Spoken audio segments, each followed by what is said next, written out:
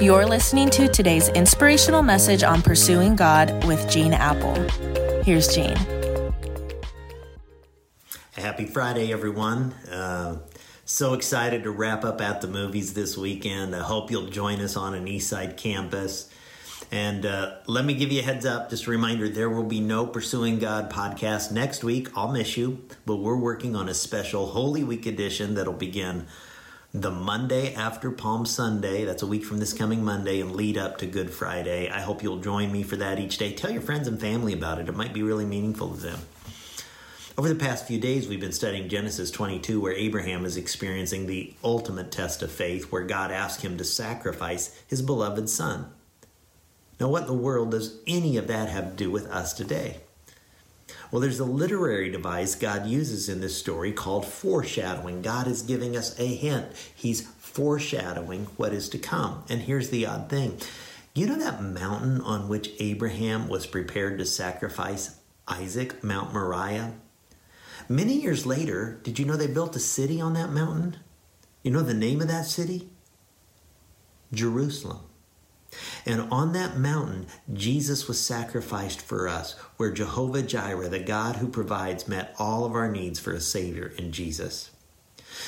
Friends, listen to me. Just as Abraham experienced a test of his faith, we're always going through a test of faith. God tests our faith. God is testing us to see if we will trust Jehovah Jireh, the God who provides during times of doubts and delays and darkness and difficulties. While he writes the book of Philippians, the Apostle Paul, he's like quarantined in a prison cell in Rome. And here's what he discovers about Jehovah Jireh, Philippians 4:19. He says, "And my God will meet all your needs according to his glorious riches in Christ Jesus." All your needs. Now, what does all your needs include? First, it includes your physical and material needs. And notice that God will provide for your needs, not your wants.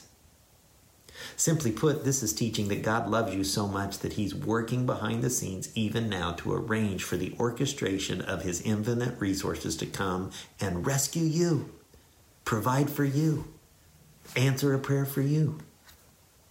Friends, some of the most trusting people in the provision of God are those who in this world don't have very much.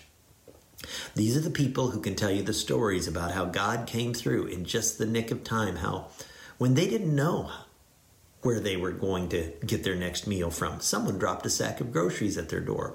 How when they didn't know how they would pay their electric bill, an unexpected check came in the mail. And these people develop a sense of trust that is so high because they've learned that God's a promise keeper. He's Jehovah Jireh, the God who provides. But friends, the scope of God's provision also includes emotional and relational needs. God knows when you need a friend, an ear, a text message, a phone call. God knows when you need an extra touch of his presence, some encouragement. God knows when you're fearful of the future. God knows when you're worried about the results of the medical test. I can't tell you how many times in my life I felt like I was at the end of my rope and God brought a person, a promise, an email, a call, a text that just sinks into my soul in just the nick of time. But even beyond your physical and emotional needs, the scope of God's provision also includes your spiritual needs at the deepest level of your soul. Jehovah Jireh provides a Savior who says, "Come to me, all you who are weary and burdened, and I'll give you mercy for your sins. I'll give you comfort for your fears and anxieties." He's the Lamb of God whose mercy takes away the sins of the world. And you can trust him to bring comfort that you need in this fearful time. And today, that's exactly what I want to invite you to do right now, to trust him to bring that comfort. God, I thank you that we can cast all of our anxiety on you because you care for us. That we can come to you when we're burdened, when we're carrying heavy things. And you will comfort us. We will find rest in you. And you will bring mercy for our souls. God, I pray that over all who are listening to my voice today.